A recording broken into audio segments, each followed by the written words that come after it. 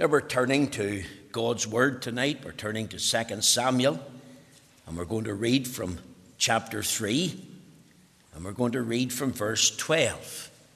2 Samuel chapter 3 and verse 12. Let's hear the Word of God. 2 Samuel chapter 3 verse 12. Reading, of course, from the Authorized Version. Let's pray that God will use His Word for His glory.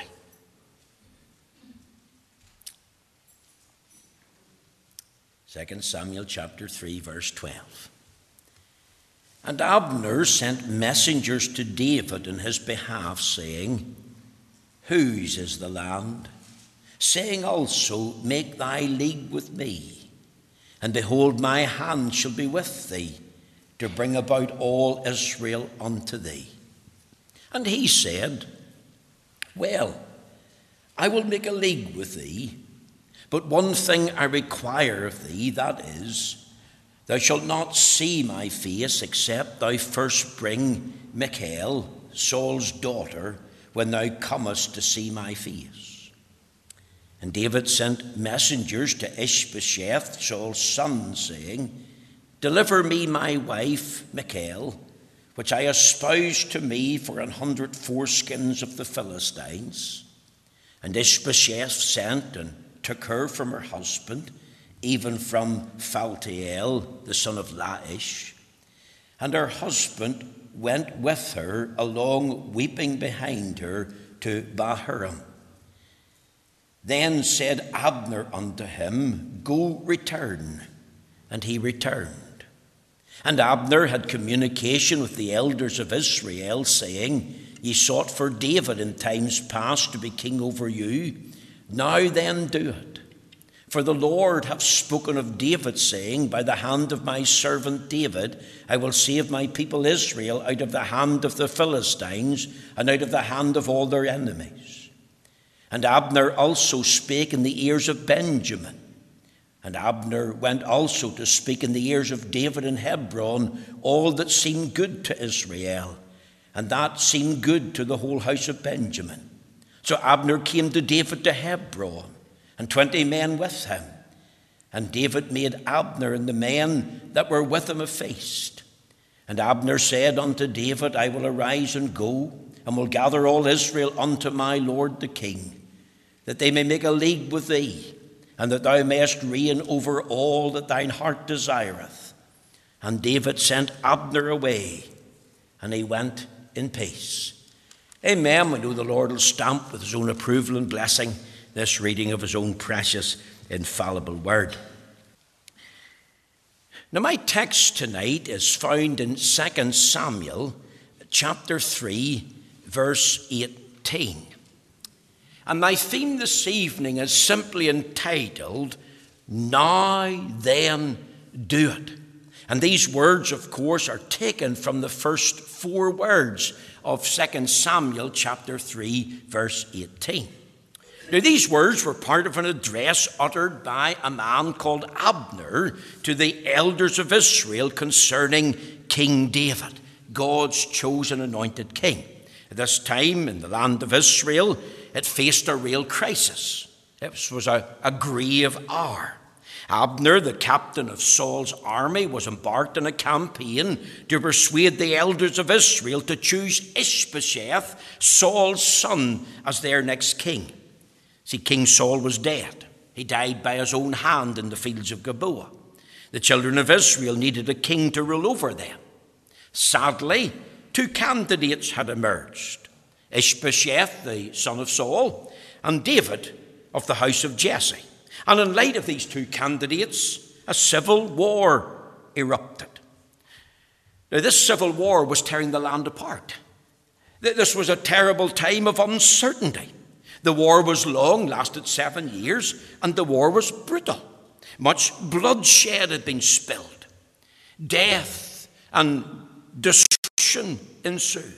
And as this civil war continued with Abner to the fore, promoting Ishbosheth, the son of Saul, as the rightful heir to the throne, in fact, Abner almost succeeded in his goal, for he had almost successfully persuaded the majority of the tribes to reject David and recognize Ishbosheth as the heir apparent. For a time, several months, Ishbosheth did sit on the throne. So I want you to think tonight of two camps,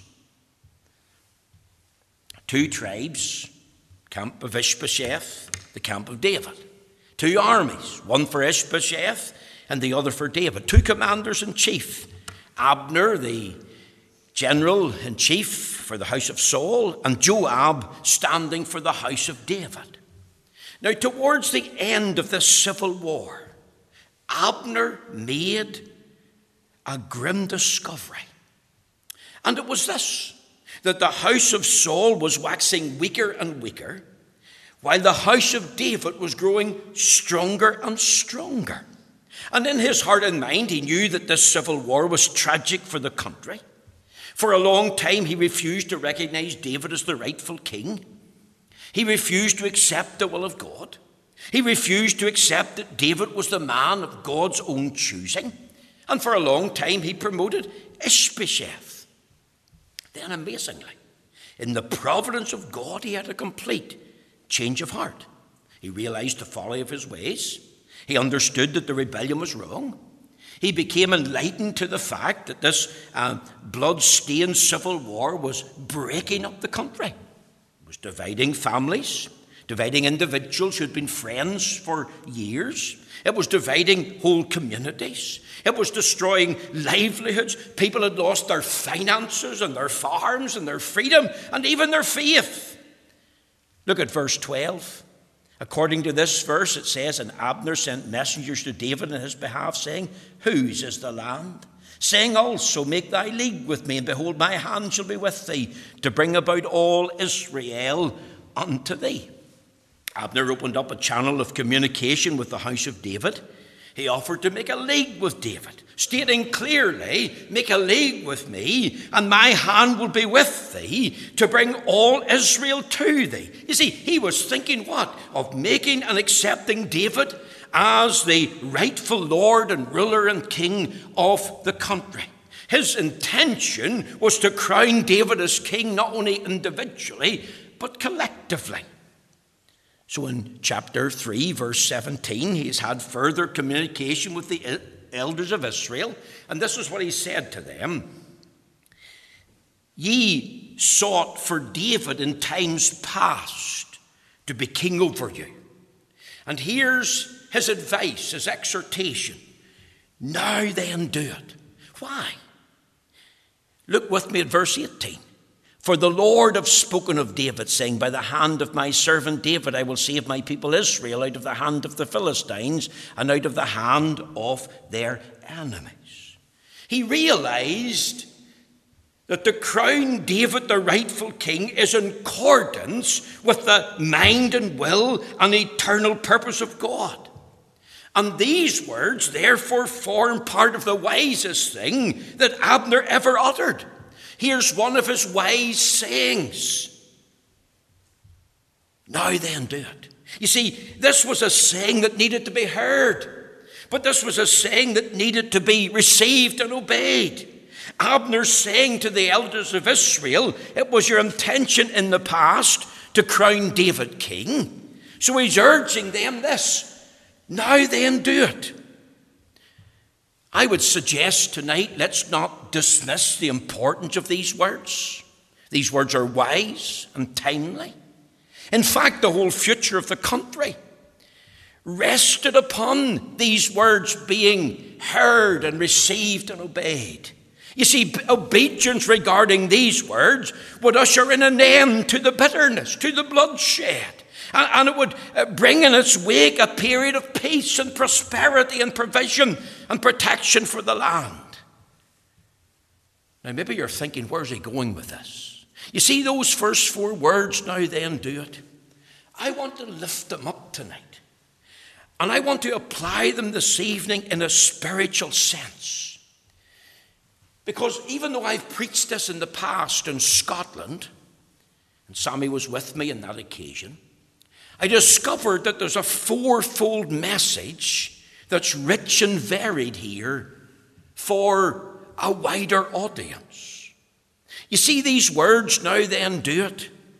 There's a message to every sinful soul. You see, I could address these words, now then, do it, to the unsaved and unregenerate tonight. Those who know that they're a sinner, who've got a soul to be saved, who need Jesus Christ as Lord and Savior, who are conscious that they've broken God's law and living in rebellion to Him. And they have heard that call many times to repent and receive Christ as Lord and Savior. And I've thought about that. And at times they've been on the very verge of trusting Christ, but for some reason they have put it off. For some reason they've pulled back. And they've brought forth their reasoning and their many excuses. But now, once again, the mercy and grace of God has stirred your soul. Now, once more, you feel the striving of the Spirit of God. You're now thinking about the Savior. You're convinced, I must get saved. I must needs come to Christ. And you're thinking about that not only in the past long and hard, but you're thinking about it now tonight. Well, I've got a word of advice for you. I have a message from the Lord for you, and it's this. Now then, do it. See, the Bible says, behold, now is the accepted time, now is the day of salvation. The Bible says in Proverbs 27:1, boast not thyself of tomorrow, for no man knoweth what a day may bring forth. Again, the scripture says in Hebrews chapter 3, verse 7 and 8, wherefore the Holy Spirit saith, today, if ye will hear his voice, harden not your hearts. See, don't be like Felix and think of a more convenient time. You know, as well as the heads in your body, that you're a sinner and you've got a soul and you need to be saved.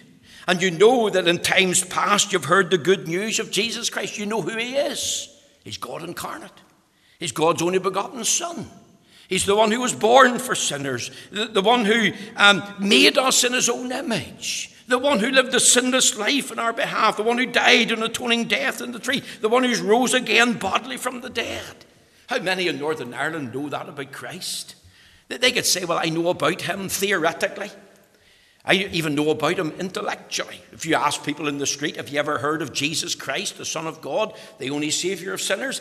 I think the vast majority, even young people in Northern Ireland, would say that they have.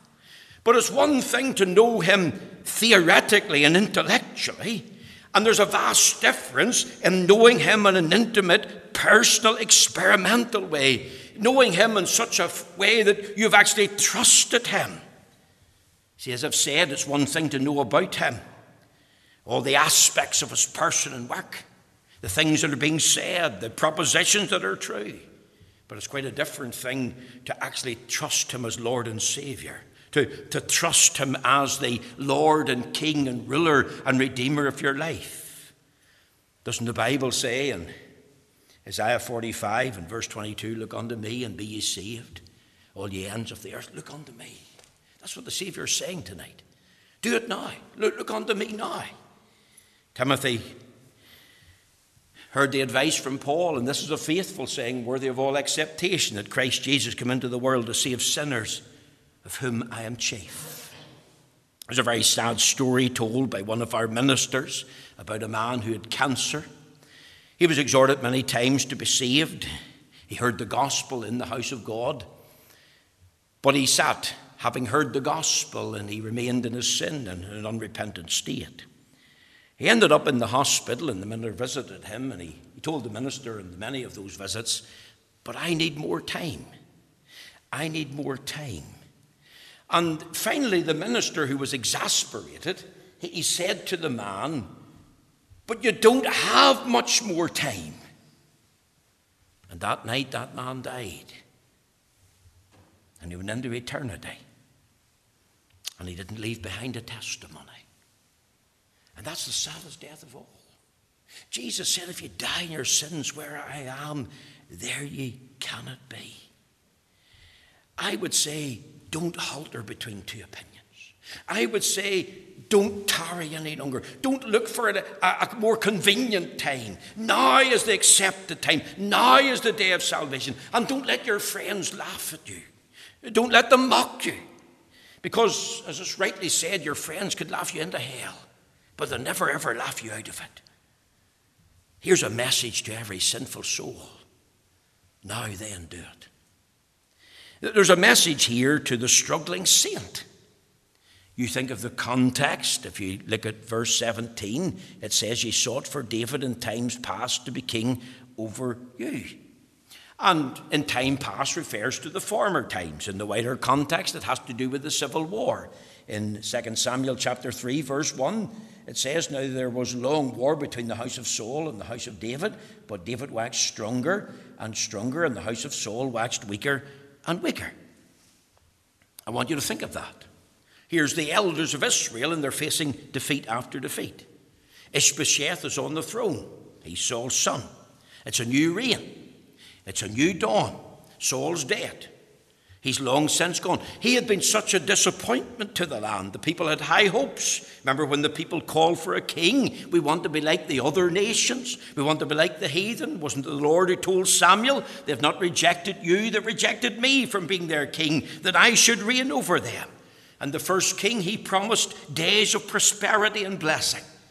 But now there were days of pain. Now there were days of brokenness. Saul ended up fighting against the Lord's prophet Samuel. Saul despised David and tried to kill him on many occasions. Saul disobeyed the Lord. Remember, he didn't kill Agag when he was supposed to. He didn't kill the sheep when he was supposed to. He blamed the people. Why did he blame the people? Because his heart was not right.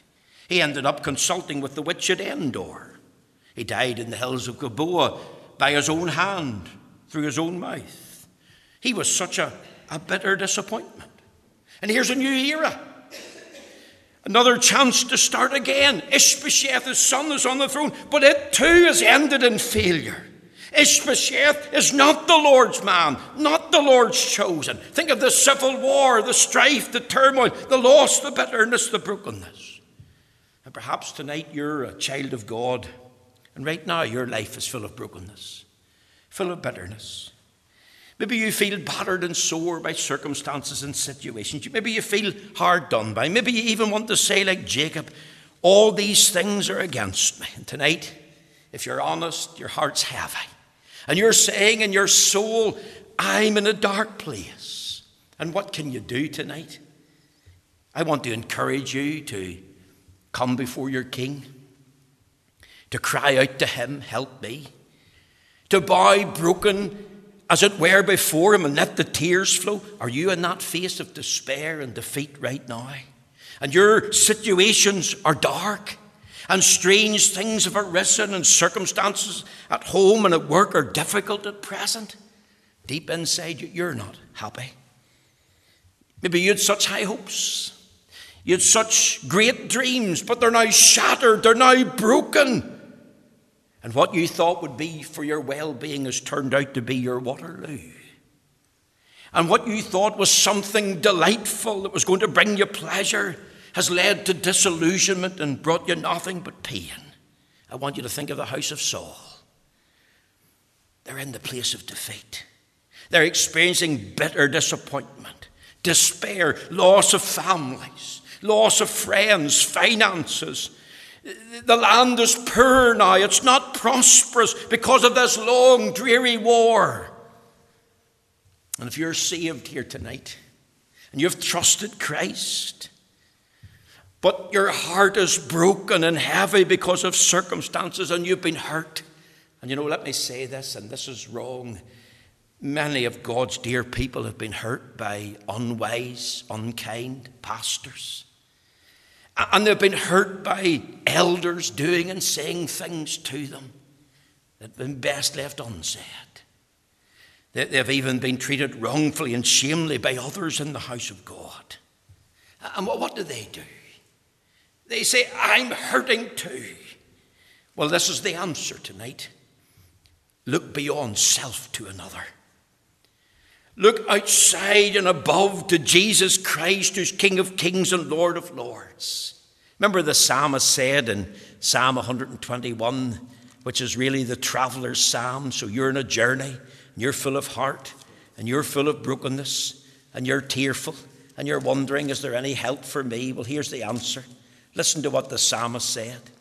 He says, I will lift up mine eyes unto the hills, from whence cometh my help. My help cometh from the Lord, which made heaven and earth. Is there not a throne of grace tonight? Not a throne of judgment? Does the Bible not say, let us therefore come boldly unto the throne of grace, that we obtain mercy and find grace to help in time of need? I want you to come to that throne. I want you to recognize the one that sits there.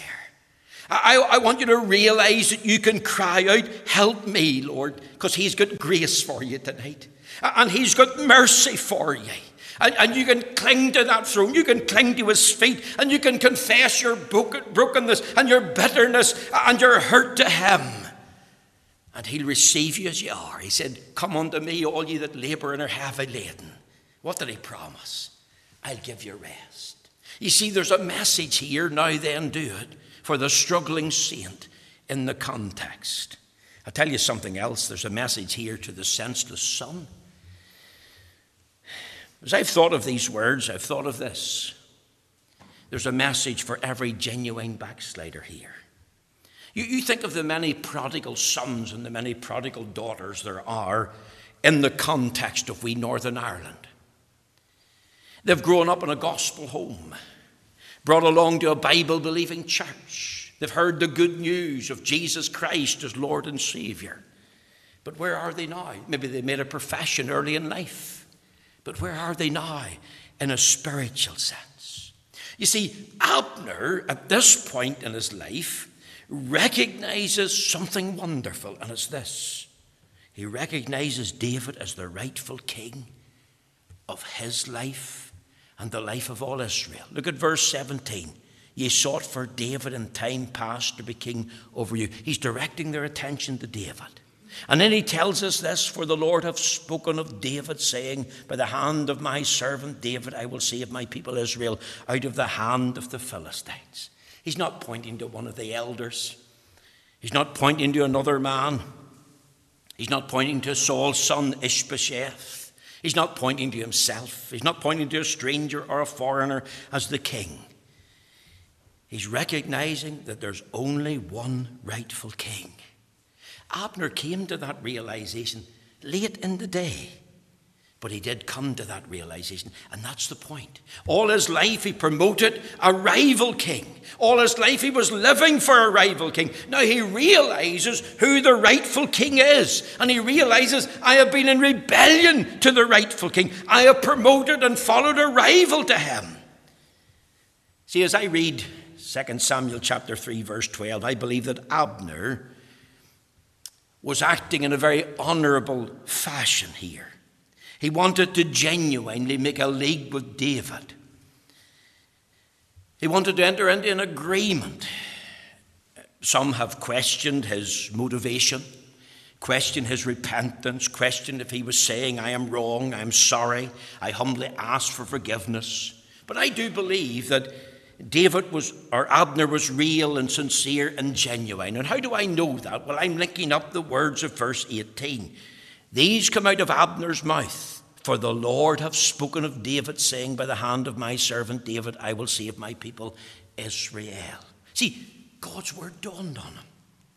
God's word helped to open his eyes. For a long time he'd been helping, supporting, promoting a rival king. Not the real king. Not the rightful king. A rival king. Not the royal king. Not the Redeemer king. Now he's penitent. He's seeking to put it right. Why? Because the Lord has spoken. God has opened his eyes through his word. Don't we read about the prodigal in Luke 15 and when he came to himself? In other words, the light dawned on him. The truth of where he was at and the way he was living and what he left behind and what he'd gone to came home to his heart. And he said, I will arise and go to my father and say, Father, I've sinned against heaven and in thy sight, and I'm no more worthy to be called thy son. You see, by the word of God, Abner began to think of David's character. Think of the words here, my servant. See, David was set apart from all others. David was head and shoulders above the rest. He was a young man after God's heart. Isn't that what Acts 13 verse 22 tells us? A man after God's own heart. A young man after a godly sort. A gracious, humble, spiritually minded young man in love with the Lord. Think of David's courage. Save my people out of the hand of the Philistines. Remember, the biggest Philistine of all was Goliath of Gath. Gath, of course, is located to this day in the Gaza Strip. David heard this man defy the Lord as the living and the true God. Goliath came out and challenged Israel and said, one of you will fight me. And if you win, we'll be your servants. But if I win, you'll be my servants. And he roared that for many days. And remember, young David was valiant and full of courage. And he had strength and might in his inner man because God was with him. And God's blessing was upon him in such a way that the presence of God was connected to the downfall and the defeat of Goliath of Gath. And David knew that. Abner knew that. This young man has courage to face the enemy. Courage that brought about victory. He didn't do it in his own strength or power. Have you the courage to say no to sin? Have you the courage to go to the Lord and ask him to forgive you and renew you? Think of David being chosen. God had chosen David to be Israel's anointed king. Jesse's 7 sons came before Samuel, and none of them were chosen, and David was sent for as the 8th son. And the Lord told Samuel, arise and anoint him, because this is heaven's choice. Now, I can apply this to Christ. Think of Christ's character. There's none his equal. Is he not described in the Bible as the altogether lovely one? David was not sinless. David was not perfect. David had his faults and flaws, his sins and shortcomings, like I have. But the Lord Jesus is sinless. He's unrivaled. He's absolutely spotless. Which of you convince of me of sin?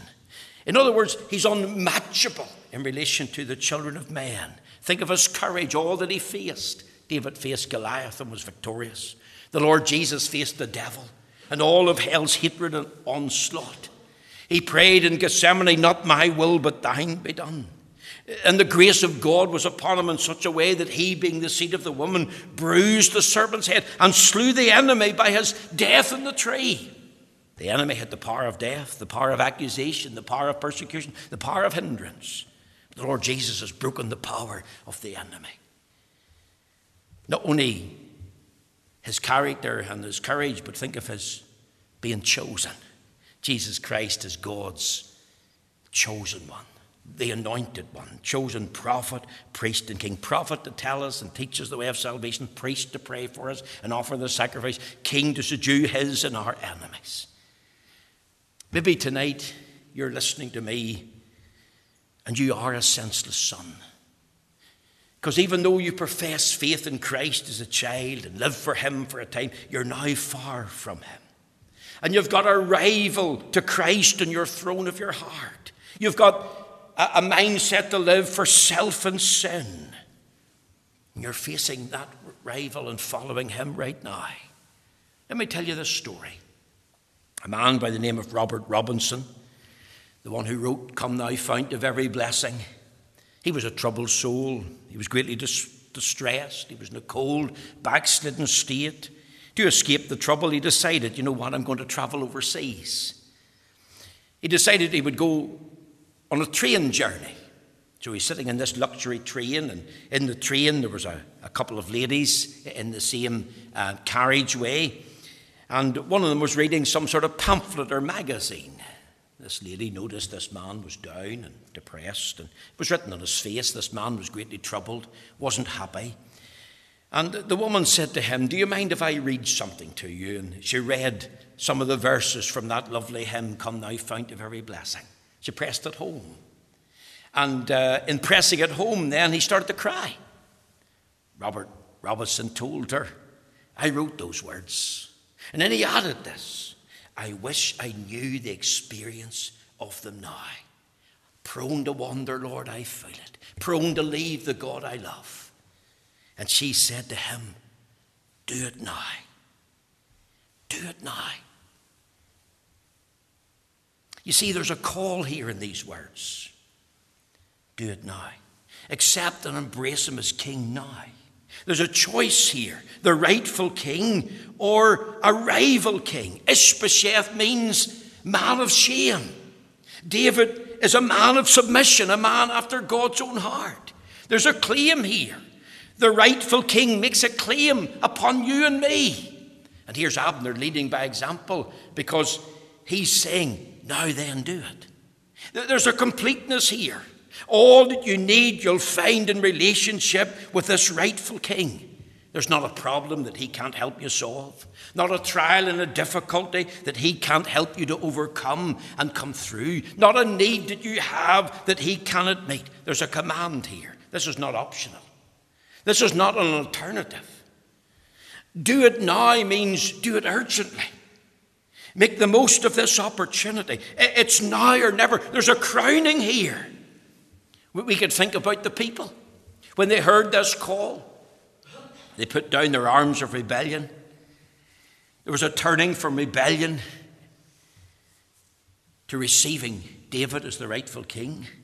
There was a trusting in him. So in that sense, there was a saving union involved.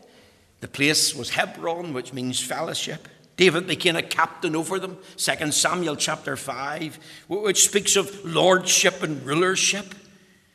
A testimony here. All those that were rebellious, that returned in brokenness and received David as the rightful king, he took them in. John 6:37, all that the Father giveth me shall come to me, and him that cometh to me I will in no wise cast out. Maybe there is a backslider listening to me now, maybe even online. You've got away from the Lord. Maybe you went to university and you came in touch with very smart people, and sadly they denied God and denied Christ in the Bible, and you just left the Lord out. You've followed a rival in that sense. You felt cool to be among them. You felt that you wanted to be one of the boys or one of the girls to fit in. But you knew in your heart of hearts that the lifestyle was wrong. You knew that you were leaving the Lord out deliberately. And they have done that in their life. And you've followed that rival. What's the advice? Repent. Recognize where you're at in a spiritual sense. Recognize that you've sinned against him. Come with him. Come with words. Tell the Lord you're sorry. Tell the Lord you're putting away your sin and your rebellious life, because there's a welcome for you. And that's what was happening here. There was a message to the senseless son. Can I finish in closing? There's a message here to the slothful servant. Now then, do it. When do we serve the Lord? From the day we get saved to the end of our time and sojourn on this earth. What way do I serve him? Well, the only and the best way is serve under his lordship. Serve under the fact that he is the rightful king. And when you've done your best, remember this, you're still only an unprofitable servant. Luke 17:10. When we've done our duty, we're still only an unprofitable servant. C.T. Studd said this, if Jesus Christ be God and died for me, then no sacrifice can be too great for me to make for him. He added this, if he's not Lord of all, he's not Lord at all. How many are holding back from serving Christ? How many are holding back even from speaking about the Savior? Remember in Romans 10 and verse 9 and 10 we read this, that if thou shalt confess with thy mouth the Lord Jesus, shalt believe in thine heart that God hath raised him from the dead, thou shalt be saved. For with the heart man believeth unto righteousness, and with the mouth confession is made unto salvation. What are you doing now for the Lord? Are you serving him? How are you doing it? What way are you doing it? What are you doing? What can you do? Well, you could pray and seek the Lord. You could ask him for advice. You could ask him for his leading, his counsel. And of course, we believe in the scripture that says, trust in the Lord with all thine heart, and lean not on thine own understanding. In all thy ways acknowledge him, and he shall direct thy paths. As I've thought of these words, now then do it, that fourfold message came. A message to the sinful soul who's not saved. Now then do it. A message to the struggling saint. Now then do it. Don't struggle any longer. Go to the king on the throne and ask for help. He has grace and mercy for you. The senseless son who's in a backslidden cold state, what's he to do? He has to return. He has to repent. He has to receive him. And what about the slothful servant? This is the only way you can serve him, under his lordship, because Christ is Lord of all. Now then do it. I leave this message with you, and I pray the Holy Spirit will apply his word in this very rounded way that I've shared with you this evening.